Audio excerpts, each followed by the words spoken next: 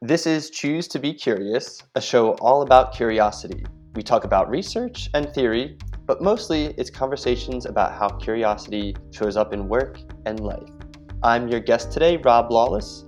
Welcome, come choose to be curious with us. Okay, so we're switching it up this week, folks. This is Rob Lawless, better known perhaps as Rob 10K's Friends in his Instagram account, who has set himself the goal of having one-on-one, hour-long conversations with 10,000 people, which, if ever there were a curiosity enterprise, this is it. So I'm one of those conversations. And Rob, what number am I? You are, and I should have looked this up right before we hopped on, but you are number 6041. Oh my gosh. So cool. Okay. So tell us about the inspiration for this.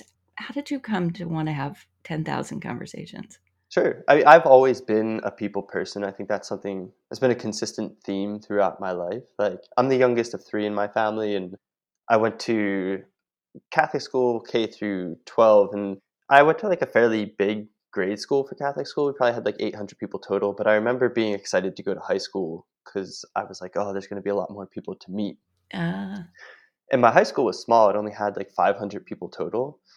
But both of my older siblings had gone on to Penn State University, and I knew that that was a place that I would enjoy going as well. It's like when we moved my sister in when I was in seventh grade, it felt like a home to me. nice. And one of the biggest draws for me was 40,000 students. I was like, oh, okay, now I get to go to an even bigger place where there's more people. And for whatever reason, I always had a lot of comfort in that because it was like an adventure to get to know new people. And I'm a social person, so I hit the ground running at Penn State. I started school August, and this was back in 2009. And by September, I was on a committee for the Penn State Dance Marathon, which is a fundraiser for the fight against pediatric cancer. Uh-huh. And that was my first home of friends at school. And then I joined spring semester fraternity that was restarting. I did Habitat for Humanity trips over spring breaks. My sophomore year, I became a tour guide for prospective students. And I would do all of these things every year, and I would just add one more thing in. And my senior year, I was a homecoming captain. So the campus became very small. Like my friend, our junior year, he was the student body president. So obviously knew a lot of people as well. And I remember when we were seniors, we were sitting at one of the bars that is kind of like on the outside, like on the sidewalk.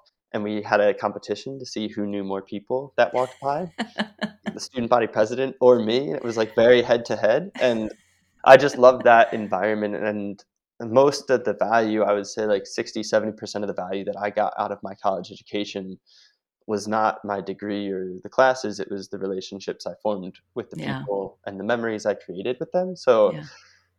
for me, it was an odd notion that you would graduate college, go into the working world, and then stop creating authentic connection. Like we all do it, but it makes no sense to me because I was like, why would I stop the thing that drove the most value in my life? So I graduated in 2013 with my finance degree, and I went and worked at Deloitte Consulting.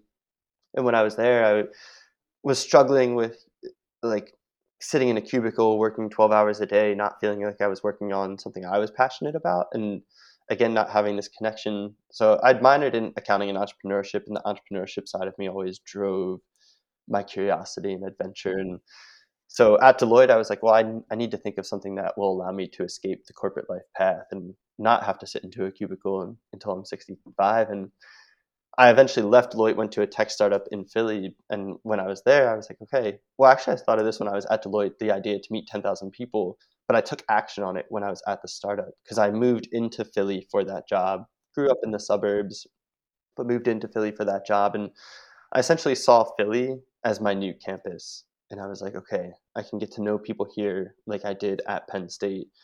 And if I want to do it in a way that could potentially become my career, I'm going to make it into this nice, clean cut, but also a very daunting goal. So I started the project in November of 2015, and it's been a ride since then. But yeah, I'll stop there because that's just kind of the gist of how I got started. So why 10,000?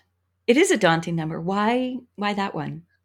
I think because if it wasn't 10,000, we probably wouldn't be here talking about it today. Like if it was Yeah. 1,000, it would have been a cool side project. I say if it was 100, it would have been a New Year's resolution or something like that. But 10,000 was so large that I always explain it like Seth Godin has a book called The Purple Cow. He's a marketer, and he says if you drive down the street and you pass a cow on a farm, like you're not going to think twice. But if you drive down the street and you pass a purple cow, you're going to get out of your car and you're going to take pictures and you're going to upload it to Instagram and send it to your friends. And it's like, how do you turn the cow purple? How do you turn connection purple? For me, instead of doing one connection or 10, you do 10,000. So knowing that I wanted it to be like this entrepreneurial journey, I think I was just like, let's shoot for a really high number that will get people interested in it. Well, it certainly worked. It certainly worked. So, what does a typical, I mean, what does it take to have 10,000 conversations? What's your typical day look like? And now I try to meet 4 people every day. That's a And lot. yeah, when I started, I was working full time, so I would just meet people after work or on the weekends. And then 8 months after I started the project, the tech startup that I worked for was acquired. So I was laid off at that point, and then I decided to jump into this full time. And I thought I'll do it 2 to 3 months full time, and if it's going well, I'll continue, and if not, I'll go back to consulting and I'll work my way up to like a 6 figure salary or whatever. And it just continued to go well. So at that time, I was meeting 5 people a day. I would meet people at 9 a.m., 11 a.m., 1 p.m., 4 p.m., and 6 p.m. So 9 to 7 p.m., I would be in meetings with people. And it was funny because outsiders would be like, oh, well, you're just meeting people. Like, what are you doing with all of your free time? I was like, well, I'm Oh no. working passionately towards this mission that I have. So it was a lot then, and then I ended up moving out to Los Angeles to crash with a friend once my lease in Philly ended because I was doing it full time and I couldn't afford to rent and do that. And my friend was kind enough to host me in LA, and out there is just with traffic and stuff. I went to 4 meetings a day, and I stuck with that up until a couple years ago. Then I dropped down to 3 meetings a day to put more time into pursuing a speaking career. But now that that's kind of stabilized, I've jumped back up to 4 meetings a day. So nowadays, typically, I meet people at 8 a.m., 10 a.m., 1 p.m., and 3 p.m. And so it's like every meeting, there's an hour of writing about that person and sharing their story.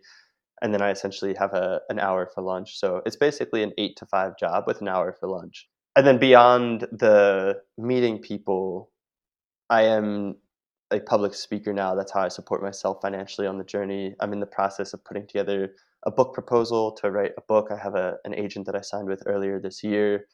There was a lot of like trying to finagle partnerships in the earlier years. So the it's like if you look at the iceberg, right? The meeting people and the posts on Instagram is the tip of it, Right. and then everything else is the underneath. Right. So one of the things that I have admired in sort of learning a little bit more about you is that you don't actually have a formal interview format. As you Correct. say, you're just opening the door for no particular reason. What has surprised you about this process? I well the pr- I don't like not maybe not but in general, what surprised me is just how much I don't know about life Mm, and how much none of us know about life. And of course, we get wisdom as we get older and stuff, right? But it's just fascinating to me. Like I thought that I had a good representation of the world, and then the more I met people, the more I realized how much I didn't know. And it's because you just start to understand how wide the spectrum of life paths is and how wide the spectrum of people's experiences are. So I used to meet everyone in person. I met like the first almost 3,300 people in person, and then I started doing video calls once COVID happened. And through that, I started connecting with people around the world, and I've met people from like 90 different countries. And I've met people from countries that I didn't know existed before starting my project. yeah. And I'm fairly confident I probably never would have known that they existed. And I probably would have never known that certain musical artists existed or certain movies or certain diseases or illnesses that people had. And all of this different stuff was kind of in the darkness until I started connecting with people around me and learning about their experiences. So it's just been surprising. And now I am aware that I have a very limited mindset or a very limited perspective on the world, but at least I know I'm taking action on expanding it. That's a real gift to have that insight. You know, a lot of people go a lot more of their lives before they reach that. That's very cool. So people come to you. I mean, you obviously have to promote yourself and push yourself out there, but ultimately it's somebody's choice to kind of reach out to you for this. Do you think the experience would be different if you were cold approaching 10,000 people? I mean, I was cold approaching 10,000 people in the beginning. Like, That's true. Yeah. I would say I probably met 65-ish people before anyone reached out to me. Okay. And then it was a lot of me approaching people in the beginning. And then I was talking about this yesterday. I feel like my project went from, it just kind of evolved from people laughing at it in the beginning to people questioning it to people being curious about it to people being inspired by it. And that has been a really cool journey to walk along. That's so interesting. Capture that somewhere because to me, that's, they talk about the stages of death and denial and all that sort of thing. And I feel like you've just hit on the stages of kind of a communal response to sort of innovation or what's unusual. There's kind of mocking, there's distrust, then there's certain curiosity, and then there's like, oh, wow, this is the coolest thing ever. Yeah. So, what have you learned about making people comfortable from all of these different places for an hour long conversation? There's got to be an art to that. Yeah, I think part of it is because sometimes I'll feel people be nervous coming Yeah. into the conversation, and I find that in those situations, I try to actively make myself less nervous or more relaxed because I think we feed off of each other's energy. And I think sometimes if people come in nervous and then I get nervous because of that, then they get nervous and it just spirals. But if I can sense that they're nervous and I can kind of sit back a little bit and slow myself down and have sort of a calming tone to my voice and approach to my questions, it will put them at ease. I think another thing, probably one of the more important things, is the fact that I don't have a structure. Because I always send people this article, PSA, I'm not interviewing people. And I think it helps put them at ease because the idea of going into a conversation with a friend is very different than the idea of going into an interview about your life where you feel like you have to answer these structured questions. So I think that's helpful. And I try to tell people, like, we're not here to talk about anything in particular. We're just here to connect, and the conversation can go this way or that way or up or down, whatever. It's all the right way. And I think when people understand that, it puts them at ease. And just beyond that, I think I have grown to have like a lot of restraint around myself when it comes to certain things. And I think there's a lot of nuance. You probably understand it as a podcast host. Sometimes there's really intriguing things that you as a person would love to dive deeper into because it's almost like the gossip or the tea or whatever. But there's a line that people are comfortable talking about. And sometimes, even if you're really curious about that, you have to show restraint and respect for someone's story. And I think when you can show that restraint, it helps them think, okay, this person's not trying to dive deep or get anything out of my story. They're just here to connect, and almost in a different way, then people end up opening up more. You're listening to Choose to Be Curious, a show all about curiosity. I'm your host, Lynn Borton, and I'm joined today by Rob Lawless, who has set himself a goal of spending an hour in one-on-one conversations with 10,000 people. You posted for a while sort of tips that you were kind of maybe picking up from your conversations, or just as you were kind of understanding more about what happens in our interactions with one another. And I was impressed at the tenor of those tips. And I was sort of jotting down the ones that kind of caught my eye, that was sort of interesting. And then when I went back and looked at them, I thought, well, this is really interesting because it's my take on them, right?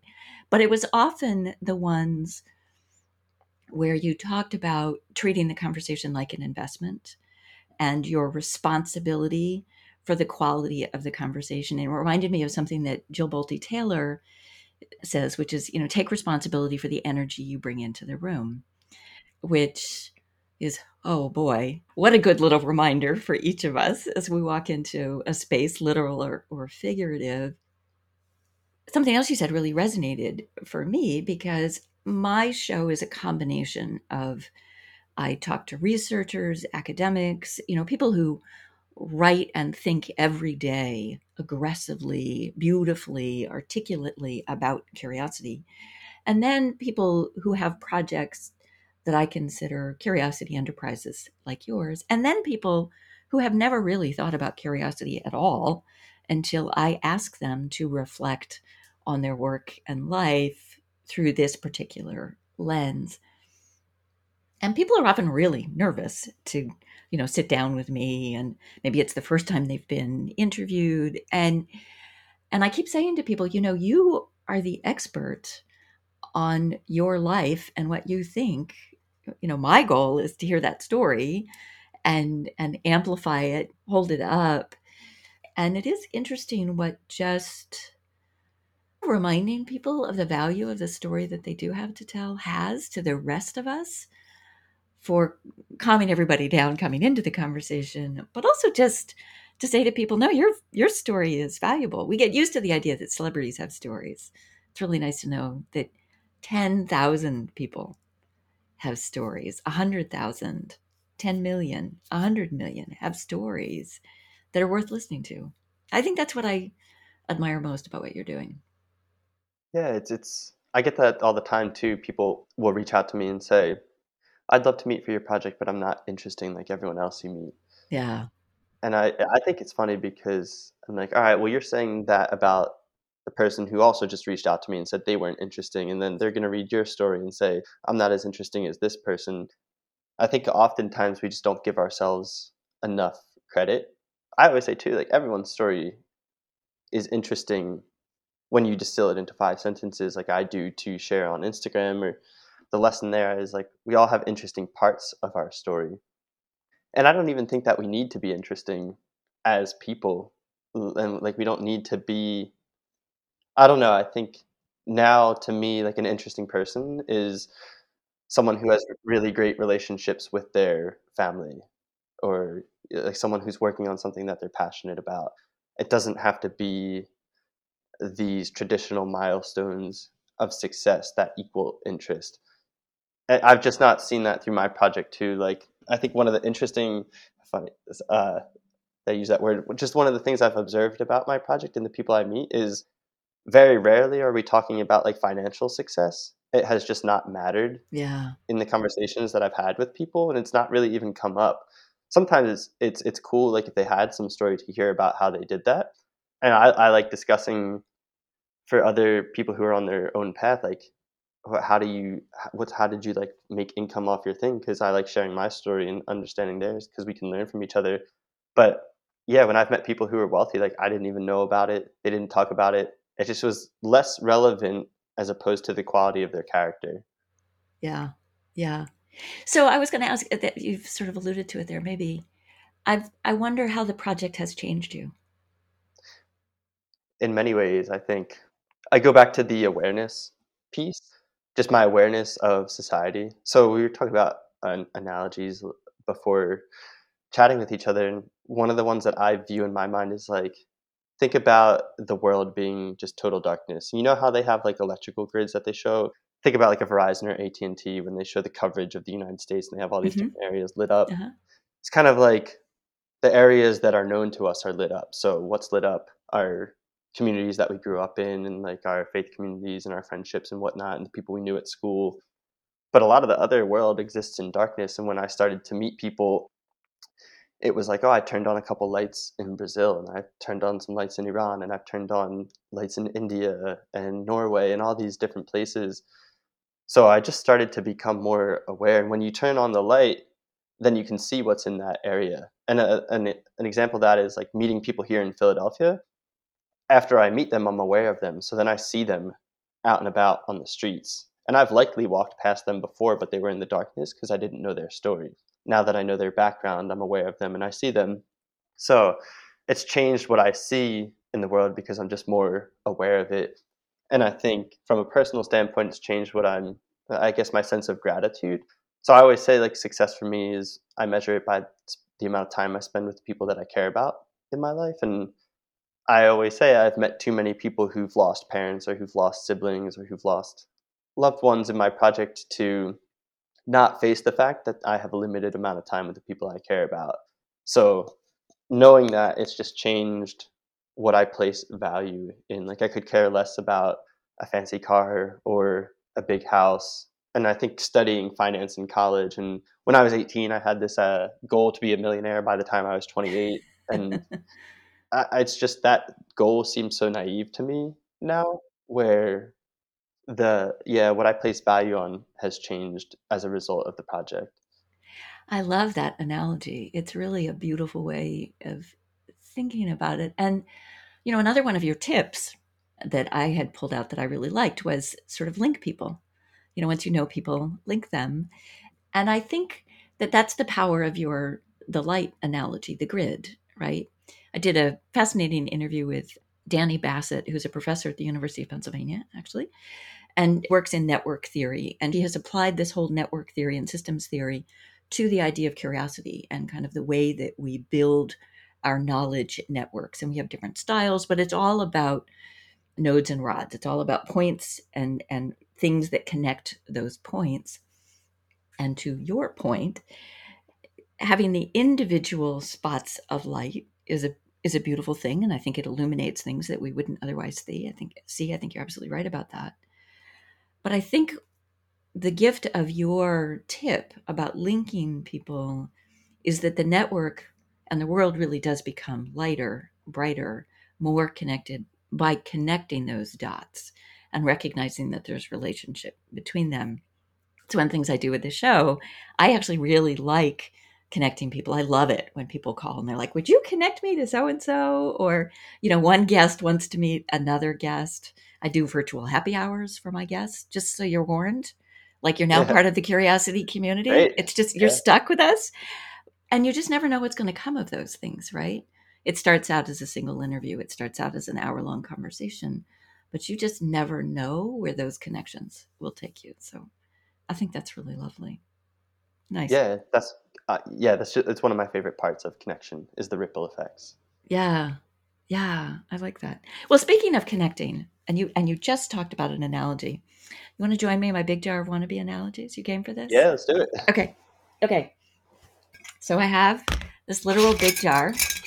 Inside are slips of paper. I'm going to take out three, one for you, one for me, one for the audience. And we're going to make an analogy to whatever is on these slips of paper. Oh, interesting. Okay. Mine is clown. I was curiosity like a clown. Yours is lion. And I have one for the audience. So do you want to go first or do you want me to do it? You can go first because I'll get a little sense of it from you. Okay. How is curiosity like a clown? Hmm. Uh, well, I mean, clowns are entertaining. Curiosity, I think of as being kind of entertaining. But I also think, some people are kind of afraid of clowns. They kind of spook people. Mhm. And I think curiosity, I mean, people are afraid of curiosity. It kind of spooks them. And I would like to think that a good clown reads the room and sort of understands how to get people to step into the laughter. And that curiosity, I mean, sort of to what you said, I mean, curiosity well deployed is an invitation that dissolves the discomfort. That's how I'll say curiosity is like a clown. How is curiosity like a lion? Yeah, it's funny because one of the first things I thought was like, oh, curiosity killed the cat, and a lion is a cat. But I feel like that's not applicable here because I think of two things. One, lions being like the king of the jungle, and I think curiosity, like lions, is probably one of the greatest strengths that we can have as a person. I think if you want to be the king, queen of the jungle in whatever capacity in your life, I think you have to have curiosity. And I think you have to have that openness. And another thing that I think about when it comes to lions is I think curiosity can be calculated. And I think that's probably not a way that a lot of people view it. But you think about like lions, the lionesses getting together for the hunt.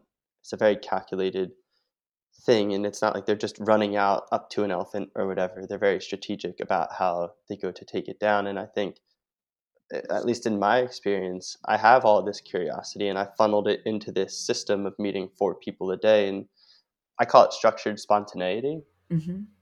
Like if I'm routine, and that's my whole thing, is I've made connection an intentional part of my life rather than something that's just going to happen spontaneously here or there.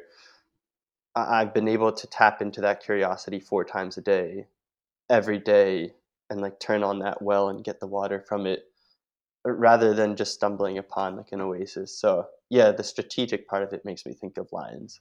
I like that. I like that a lot. And yeah, I like the combination of the sort of slightly wild, untamed, powerful, but also strategic. Nice, very nice. And audience, yours is crutches. How is curiosity like crutches? Let us know on social media. Hashtag analogy. Well, Rob, thank you so much for this. This has really been fun, and kudos on such a very cool project. Yeah, thank you for giving me a platform to talk about it. I'm always giving other people a platform, which I absolutely love, and I appreciate your work in doing the same, because I'm sure there's a lot of overlap in the joy your guests get out of it and then the value you get out of it as a host. So thank you.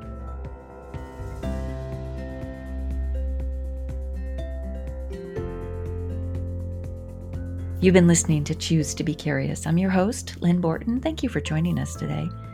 You can find me and all my shows on my website at choosetobecurious.com. I hope you'll follow me here, there, and on social media at Choose to Be Curious, where you can share your crutches analogy, hashtag analogy.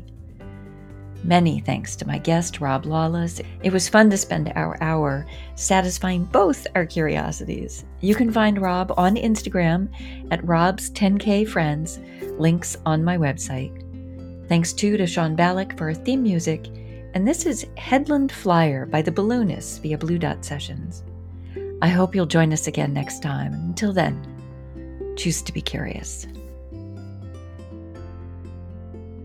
So I always like starting with, like, where are you calling in from? How old were you when you left Philadelphia? Your career, do you see it as a big part of your identity or a small part of your identity? It's a part. I mean, I don't think you can know who I am without having that information. But that information alone is insufficient to know who I am. Yeah. I love the way that you talked about that. I will use that in my speaking engagements going forward, because I always tell people, like, our work version is just a slice of who we are. And if someone is like, hey, it's 30% of who I am, if you're a leader in your workplace, you're not recognizing 70% of that person. How did you find my project again? I found you through Ken Woodward. Oh, okay. Who's nice. Here in DC. Yeah, he's like walking every street. Yeah, I follow him, and then somewhere in his stuff, I was like, oh, this is cool. Let me find out more about that. So that's how I learned.